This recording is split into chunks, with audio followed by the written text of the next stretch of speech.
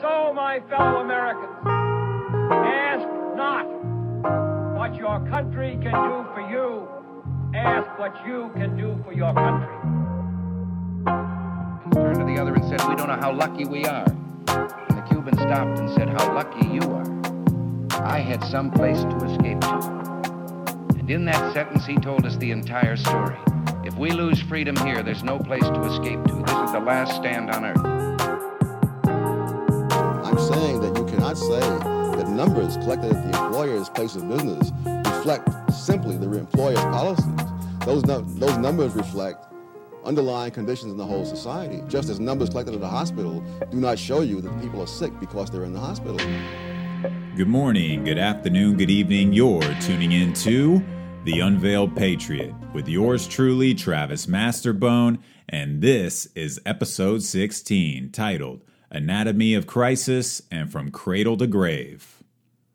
Quote, "The Great Depression was produced, or at the very least, made far worse by perverse monetary policies followed by the U.S. authorities, not free market capitalism." End quote. The late, great Milton Friedman. Milton Friedman. So we're back.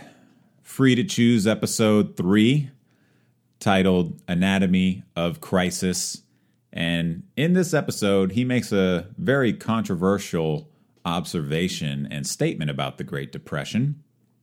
Contrary to narrative and popular belief, he points out that it is a myth that the Great Depression is contributed solely to the free market enterprise.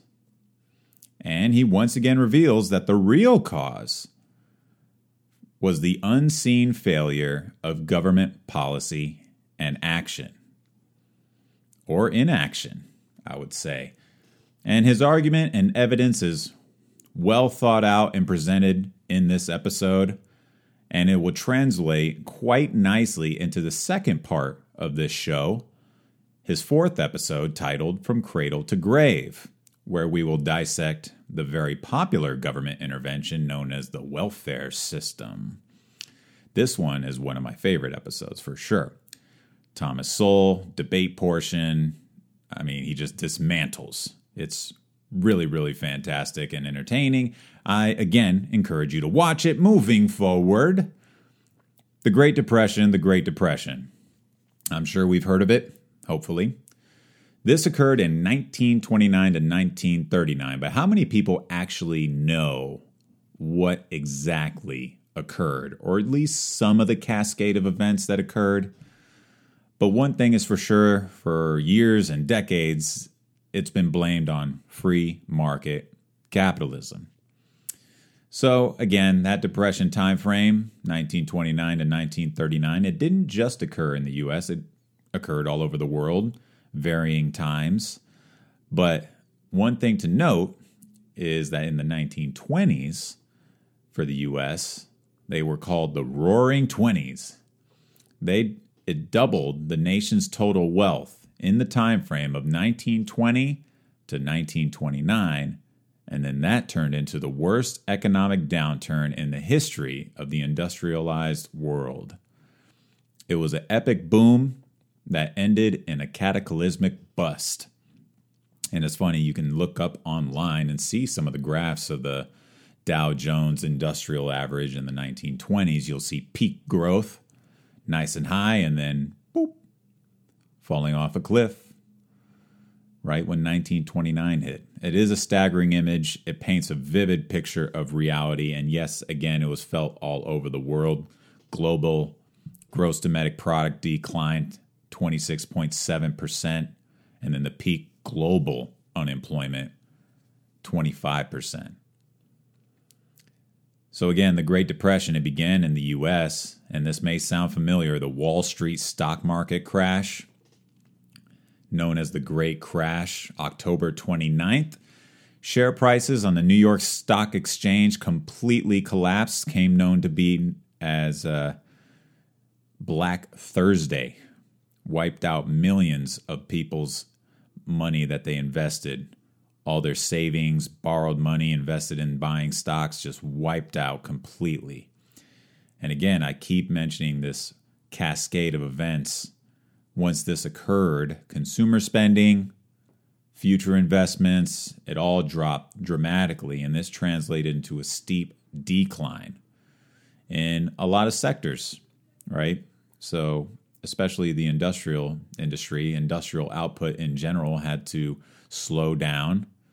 Production had to slow. And then the worst part, it really, really affected employment. And so, in order for companies to stay afloat and make a profit, slowing down production is one thing, but it always leads to some cutback, mass firings of workers. And so unemployment was tragically high. Approximately 15 million Americans were unemployed, and nearly half the country's banks failed. And we'll get into that in grave detail. But this rippled into mass foreclosures, repos, and, we've all seen the unforgettable footage of like bread lines, people digging through trash, soup kitchens, the homelessness, etc. Also, farmers, they couldn't afford to harvest crops. This was also during a time of severe drought. Go figure, when it rains, it pours.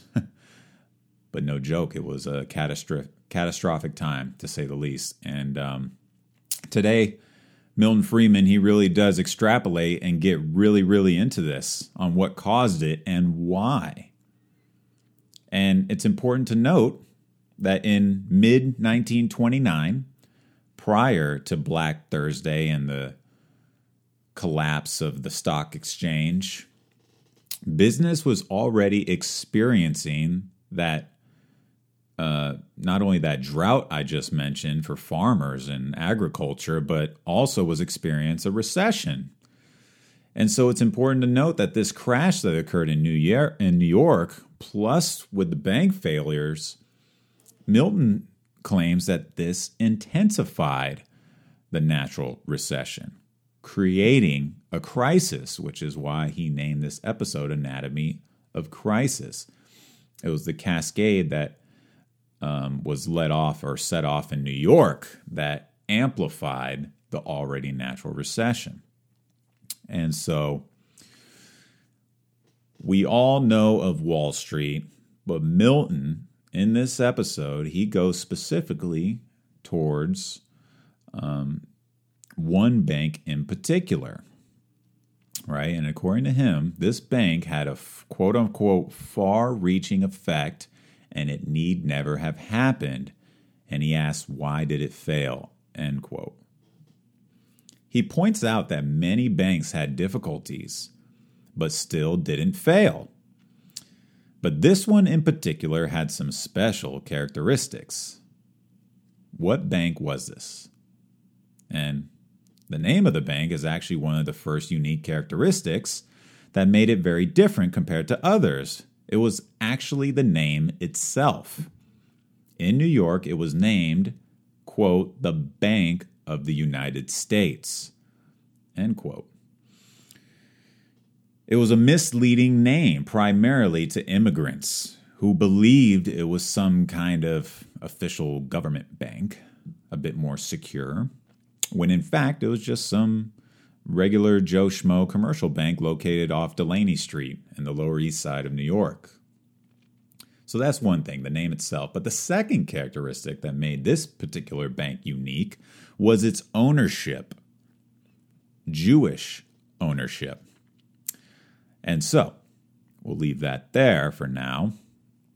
But it's important to ask the question, why do these two characteristics of this bank matter? Milton Friedman goes on. They both play a large part in attracting a large number of depositors. But not just any depositors. Depositors from many other local Jewish businessmen in the city. We will be getting into banking panics. So you may hear the term run on banks or making a run on a bank. This was definitely a major contributor to the collapse specifically of this bank and then many others. Milton points out that this was the main domino that fell over for the Great Depression in New York. or the main domino that tipped over in New York that led to the Great Depression. Because those large number of depositors, they panicked to get their funds physically out of the bank. And so briefly, let's go and touch base on what a run on a bank is. Let's say you got a check and you deposit the check or the cash in Bank of America. That bank takes it. You may think that that goes into a vault and they just keep it there until you're ready to take it out. No. The bank has to invest it. That's how it makes its money. In order to make money to pay their expenses, their employees, taxes, whatever, anything to keep the walls up and make a profit. They take your money and lend it out and capitalize on interest paid on that money. That's how the business works. So if all the depositors, quote unquote, make a run on the bank and go and try and withdraw their funds, well, unfortunately, the truth is you ain't receiving it. The bank keeps a fractional reserve, a reserve amount that is just a fraction of their total amount that they keep on deck, right? An actual percentage of cash to actually give back to their select few depositors that want to get some money. Day-to-day stuff, not a full-on run, not all of them. So it's crazy. When you open up your phone, open up your app, and take a look into your account, the reality is that money is not there. It's just a number. So, during tough and uncertain times, much like the Great Depression, runs on banks occurred all over. And this, in turn, will shut down a bank. Banks fold up shop. It's not a great place to be on either side of the failure. People don't get their funds and the banks are out of business. So it's important to kind of mediate and handle this scenario when people start to make runs on banks. And in particular, back to the bank at hand, the Bank of the United States. Milton Friedman points out that the Federal Reserve Bank of New York, which was just a few blocks down, he said this bank could have and was supposed to bail out and save the Bank of the United States. In fact, that Federal Reserve Bank was set up 17 years earlier to do just that. Help out during a bank failure, such as a bank run. Which is crazy. That's what it was intended for. That was the excuse for it. So meeting after meeting at the Federal Reserve of New York, he takes us inside. It's pretty neat how he travels to these locations, but he takes us inside and explains that they were plotting and scheming on ways to save this bank. They were at least considering the job that they were supposed to do. Big names like J.P. Morgan was there, and they refused to subscribe. Their plan at hand was to merge other local banks so that way they had assets and they could show good faith to their depositors that their money is okay, right? But it didn't pan out. The Bank of the United States closed its doors forever, and it impacted a large portion of the business community and its depositors. So those businesses were destroyed, savings vanished, and the unfortunate truth is not a penny would have been lost if the Federal Reserve of New York, people such as J.P. Morgan, who didn't sign on, this is all from Milton Friedman, if they would have salvaged it. And that's interesting. And my question was, well, shit, it's just one bank. Who cares? Well, sure enough, he goes into that. Other banks in surrounding areas of New York thought that the closing of this bank would only hurt people locally. They were wrong, right? Again, partly because of the depositors were businessmen. So it affected multiple businesses and those consumers. But it's also important to note that this bank in particular was one of the largest banks that had ever been permitted to fail up to that time in 1930. It is kind of a scary notion. If you think about it, down the street, a big bank collapsing, you're going to start to really consider and think about your own funds, if your bank is safe, because they lend to each other. So if one bank fails and they owe money to another bank down the street, this could be a problem because, again, that's how they make their money moving forward. This collapse of the bank led to even more bank runs and failures. And it literally was a domino effect across the nation that further perpetuated the Great Depression throughout the 1930s. And we will get into FDR when he gets elected in 1933 in our second portion of this show.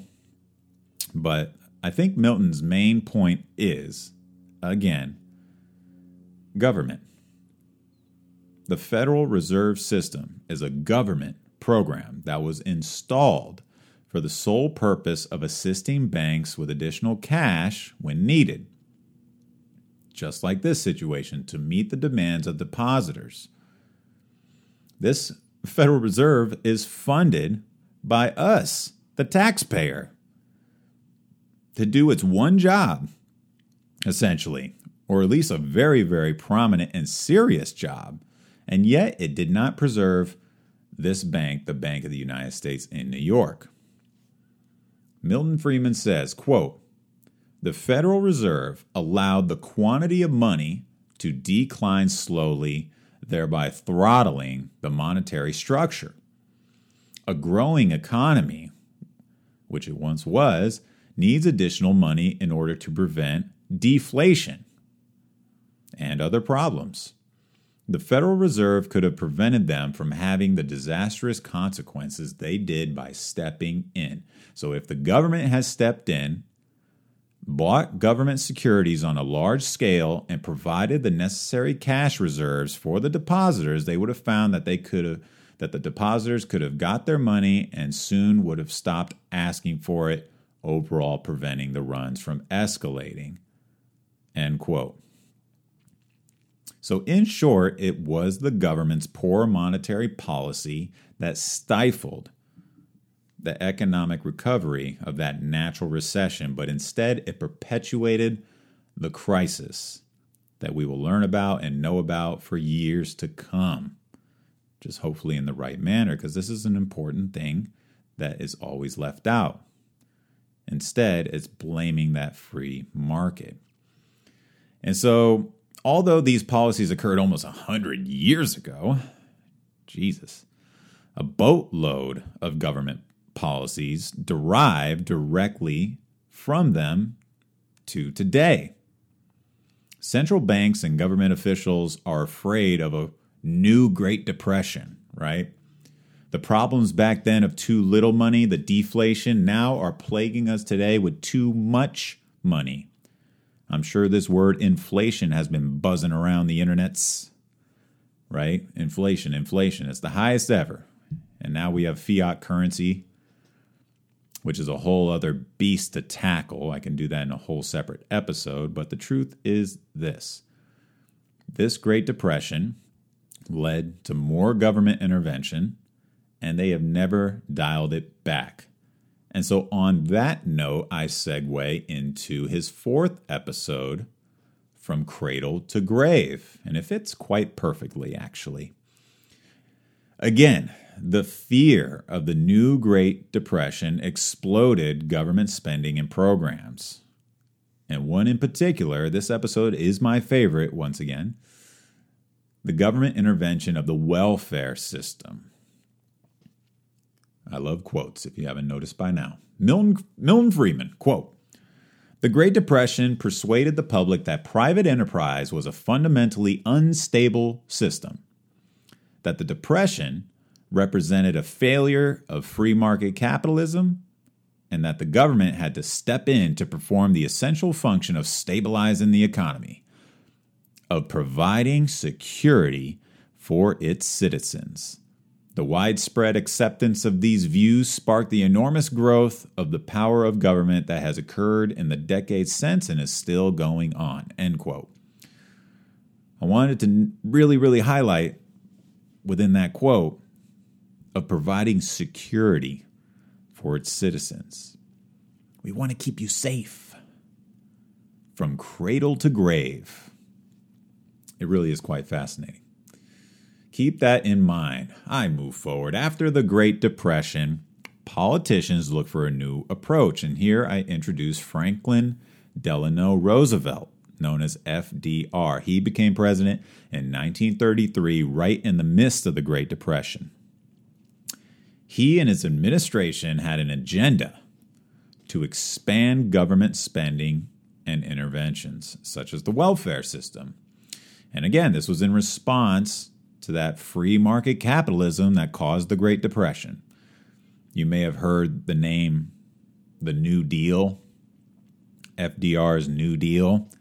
It has a ring to it, very similar to something, what is it? Oh, the Green New Deal, right? Really, really close ring. So although the Great Depression had its uniqueness, these response policies implemented by FDR and the New Deal, Milton Friedman points out that you could find these same exact policies that are actually occurring or have occurred in other parts of the world as well. So he takes us very briefly to some specific examples. One is these government measures deriving back to the German Chancellor Otto von Bismarck. So Bismarck's Germany was the first modern state to institute old age pensions, Social Security. And it also tagged along other similar government interventions, and it bears a very strong resemblance to FDR's. These were implemented in 1889, and so FDR came into play in 1933. So we can take a look that this did occur prior. This isn't some new thing. And also another example, in the early 20th century, Great Britain followed suit to Bismarck's Germany. Former prime ministers of the UK, David Lloyd George and the famous Winston Churchill, they too instituted old age pensions and similar government plans. And these were all precursors of the modern welfare state. At these particular times when these were installed, these programs weren't in practice in the U.S. Again, it was the Great Depression that set it off. But it is important to note that professors in schools, intellectuals on the campuses, they were very aware of these landmarks and these policies that occurred in Bismarck's Germany and in the UK. They were very aware of it, and they brought it to the table as prominent and confident ideas to FDR and his administration, specifically in the governor's house in Albany, New York. This is where it all went down in developing these programs. They were going to be the saviors, you see, the saviors. The problem is a lot of these professors themselves, they didn't personally experience the Great Depression, but like all government bureaucrats, and especially those who are anti-capitalist, they were confident that the government could play a major role and solve all of our problems for good. FDR's very first government finance project was to solve massive unemployment, which was the biggest issue at the time, building highways, bridges, and dams. He also signed in unemployment benefits. The National Recovery Administration was set up to revitalize industry. The Social Security Act was passed. They were doing distributions of certain surpluses of food. And then, of course, welfare payments. But see, with all of these plans and all of these things that were being enacted, it always comes with something else. These measures came with more rules, red tape, and regulations. This stuff stifles free market capitalism. There's really no other way to paint it for you. And it is very similar and much more profound today in regards to those regulations. Milton Friedman, quote, "At the federal level, the Department of Health, Education, and Welfare alone has a budget larger than any other government in the world, aside from Russia and the U.S. This was back in 1980 when he said this. And these measures often do not help those they intend to help. End quote. It is the same song and dance. I am playing a broken record over and over again.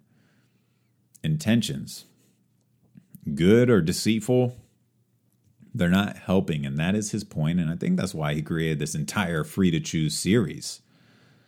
But moving back into the episode, I really love that he actually interviews real life people and gets their perspective and opinion and interviews them. One specific family really, really touched my heart. And it's honestly quite sad. This this episode, I really encourage people to watch. It is really, really vivid and eye-opening. But this family he interviews, he's just explaining how the welfare system is not as beneficial as claimed by, bureaucrats and politicians. It's all rhetoric. He highlights how the welfare system destroys independence. And this family is a prime example. And the wife, she says, they're sitting on a couch with the husband and 2 kids, and she says that, people are capable of working, but they can't. It's the way the system is set up. It doesn't allow them to. They're trapped, right? And if they make a certain amount of money over the requirement or what have you, they lose those payments. And I've witnessed this firsthand myself within my own family as well, and other friends' families. They're afraid to go out in the real world and lose that guaranteed income to go and make a living, right? They're just comfortable with that just enough to get by mentality. Secured and guaranteed, like that quote earlier, right? Security for the citizens. And it's all on the taxpayer dollar. I don't think that benefits the society as a whole, especially them. This woman continues, the mother and the children are better off if the husband isn't working or if the husband isn't there, which breaks up poor families. And it's insane, but it's true. If there is situations where the husband isn't there or doesn't have a job, more money comes in. Families take advantage of that, and this really does break up families, which also leads to a shitload of other problems.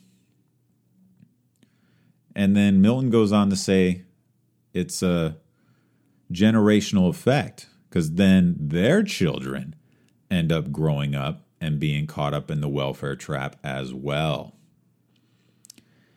So these issues that this family is experiencing is real and can be multiplied tenfold. And I can also urge you to go back and listen to my minimum wage. I go off on statistics towards the end of that episode about how these programs from LBJ in particular, that's in the 1960s, how they were implemented even more so. And the exact opposite was occurring. There wasn't any progress in these systems, right? And I will go towards, I will touch briefly on the debate portion of this episode towards the end. Is really, really interesting to see both sides of this, both sides of the spectrum, and seeing the discourse on the issues of the welfare state. We have to keep in mind that these programs were sold to the public as savior policies, right? These programs were a big reason why so many Black Americans started voting Democrat, specifically for FDR, right? And so they are the ones that are predominantly getting caught in this trap. And so the people who get on welfare, Milton goes on to say that they just simply lose their dignity.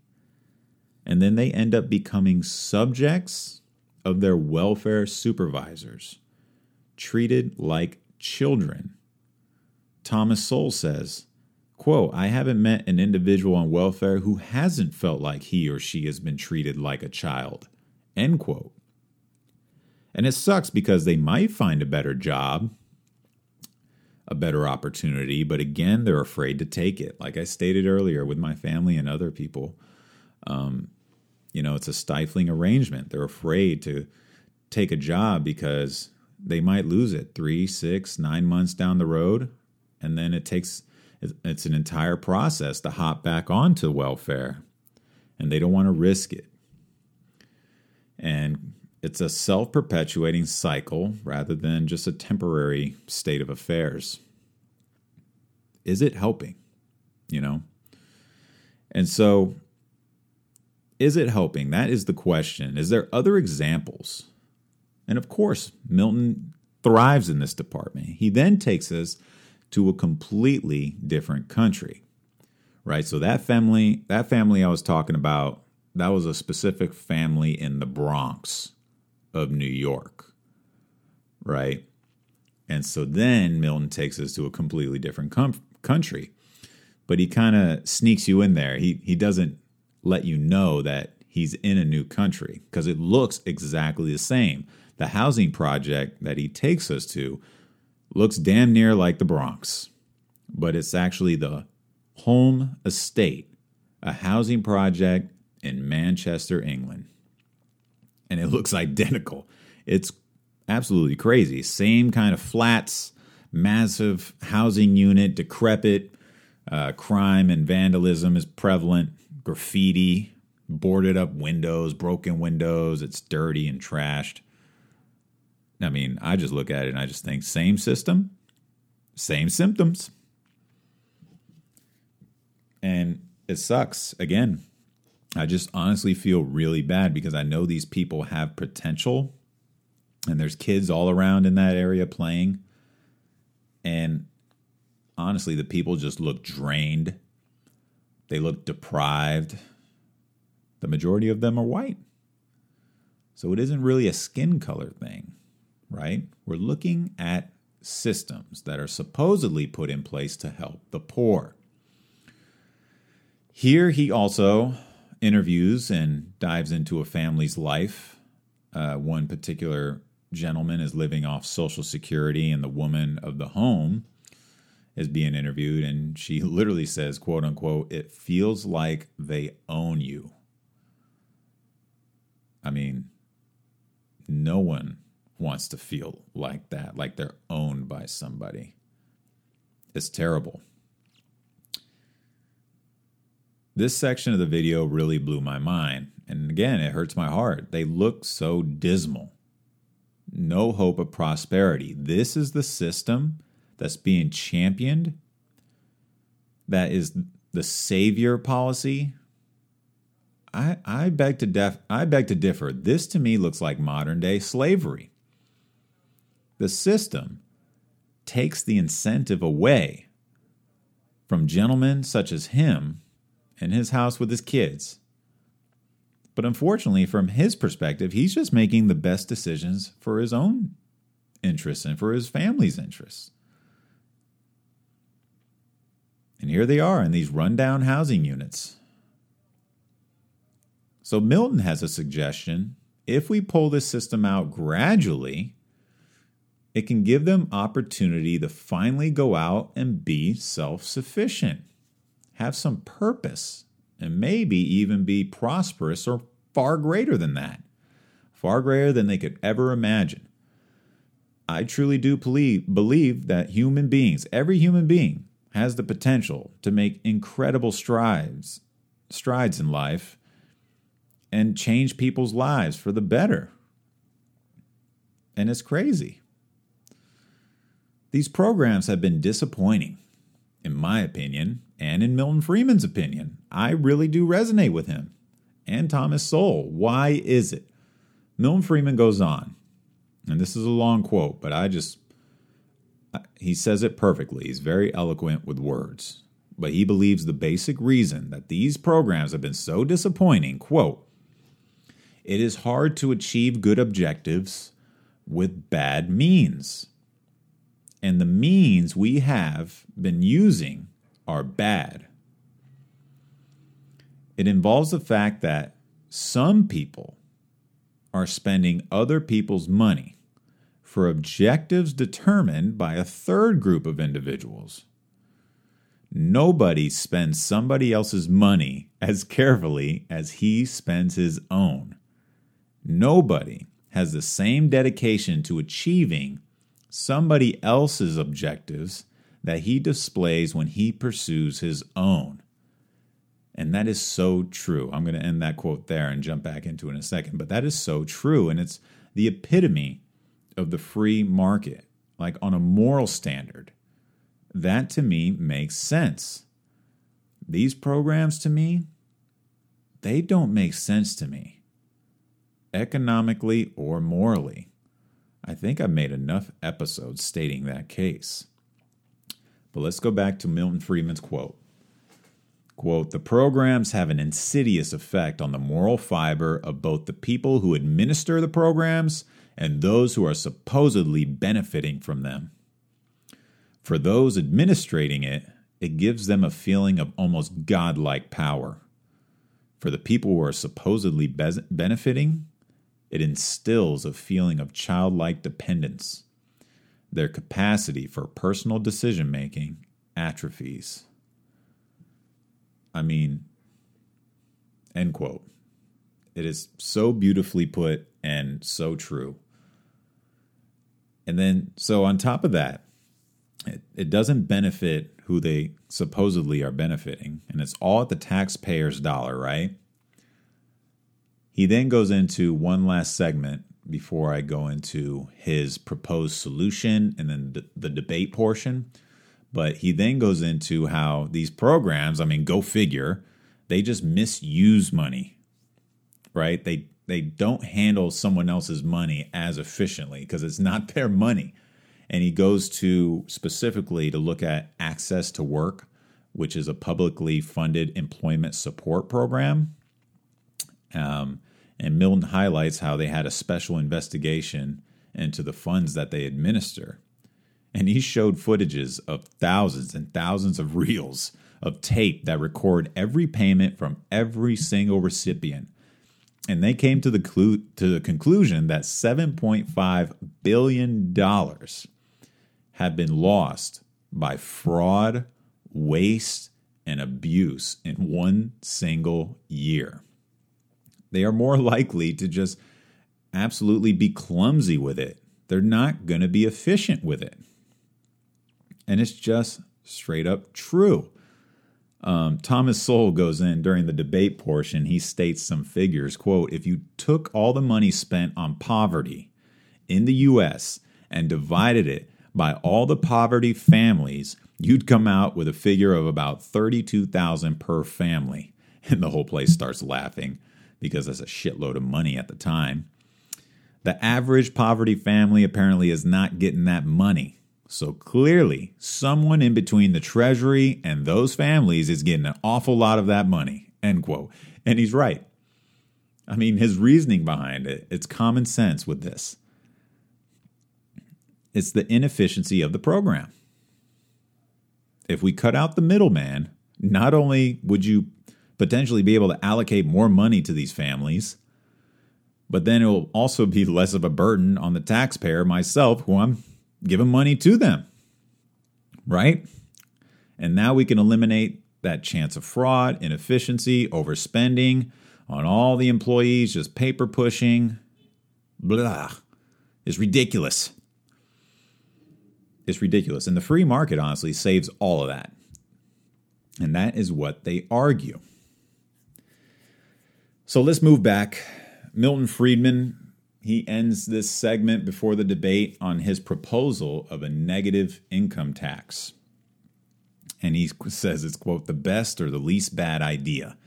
And so a positive income tax, right? We're familiar with this. You're entitled to a personal amount of exemptions and deductions.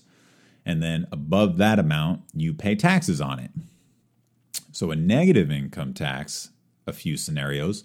Suppose you have no income. A fraction of your unused exemptions would be paid to you by the government. So it is a subsidy. And this is just some way of guaranteeing some minimum income if you have none. But now if you earn some income, you still get a fraction of that unused exemption, not the full, as if you didn't make any money. Now that you earn some, it kind of cuts into that exemption.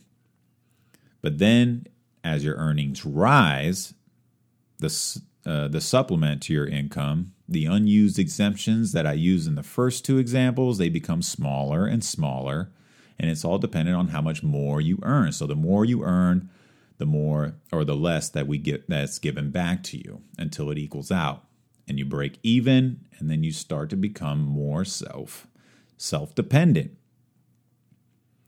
Okay? And honestly, when you think about it, it is the most practical way to kind of slowly get people off the welfare system.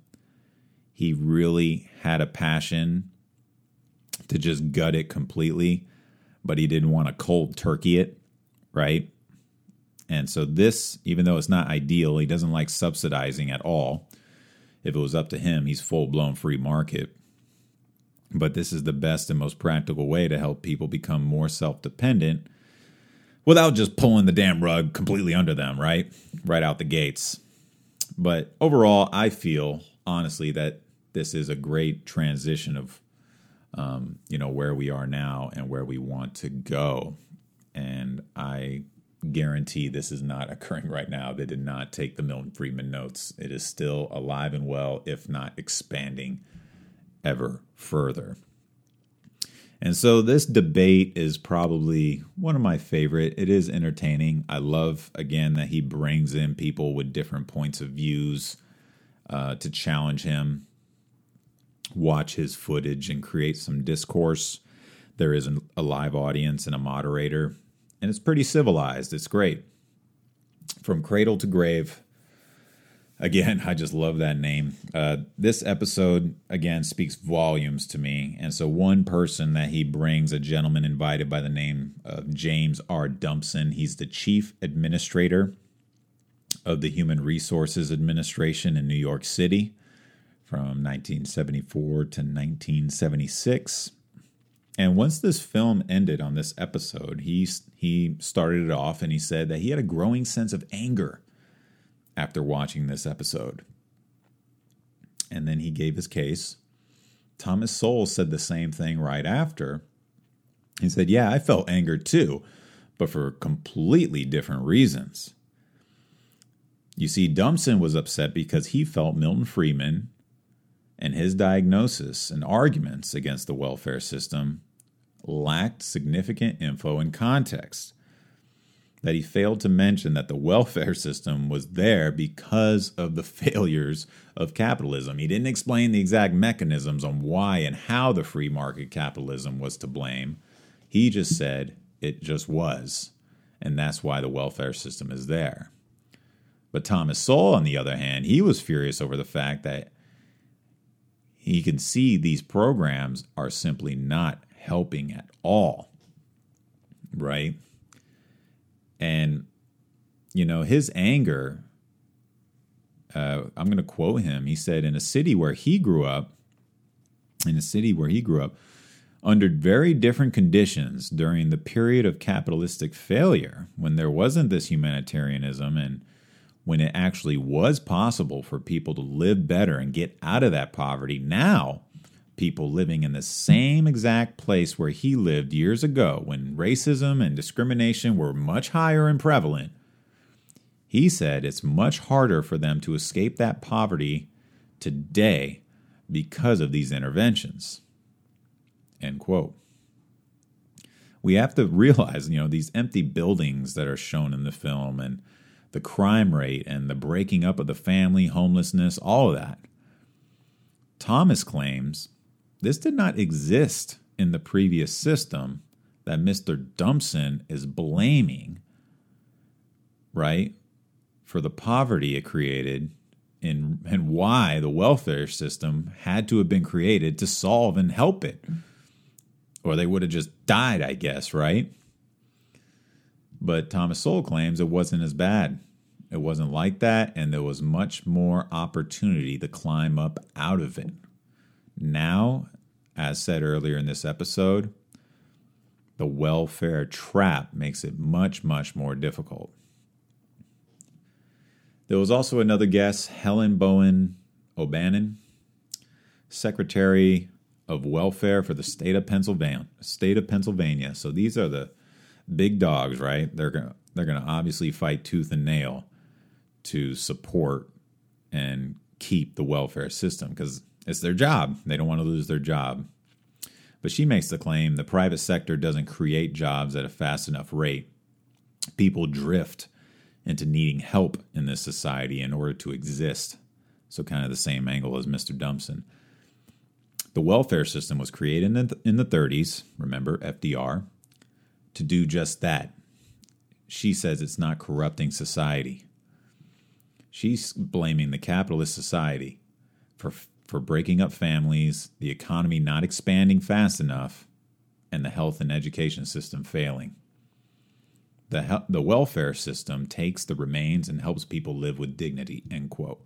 So that's kind of the same exact argument. It's a little contradictory in my opinion because breaking up of families didn't start occurring. Thomas Sowell lets her have it. This didn't really start occurring until later on after the implementation of these interventions. The economy, it expands fast through free market where there's less regulations and red tape and more freedom to create business and expand, right? I don't understand how the welfare state system is supposed to help the economy expand faster.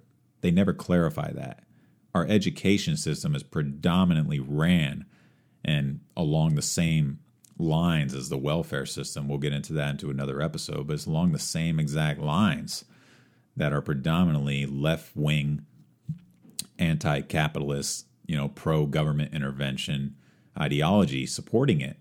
So her statement doesn't make sense to me. And Thomas Sowell responds, you are subsidizing people to fail. Even moderate success, the money gets taken away. You see this in the welfare system, but also in the school system. Giving money to schools with low scores, and if the school improves education, that money gets taken away. Leading to people to become more dependent and reliant on the handouts, end quote. And he's absolutely right. And I would just ask Helen O'Bannon, has this program been successful? They get in a little argument about the bottom 20% being in poverty. And Thomas Sowell just asks, well, have you changed it? Has it gotten better? The answer is no. The main difference is not necessarily has it gotten better, but would they be better off getting out of it if it wasn't for this program that was put in place? And it goes on and on. It is, again, a really, really great debate. And the entire episode is a great episode. And I think and highly recommend everyone to take a gander if this didn't really do it for you. But hopefully it did. It's just same song and dance. These government interventions, this rhetoric from politicians and academics. They just think that this is the best route for us to go. And there's just no proof behind it. So as I wrap up, I continue to encourage people to look at what exactly we are funding, as taxpayers, and where does it go in all sectors. The welfare state is the most obvious to me from an economic and moral standpoint that it is just not the right program and should really be gutted, but obviously not cold turkey.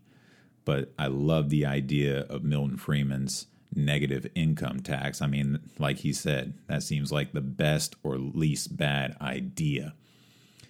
And it's important to note as well how I started off this episode.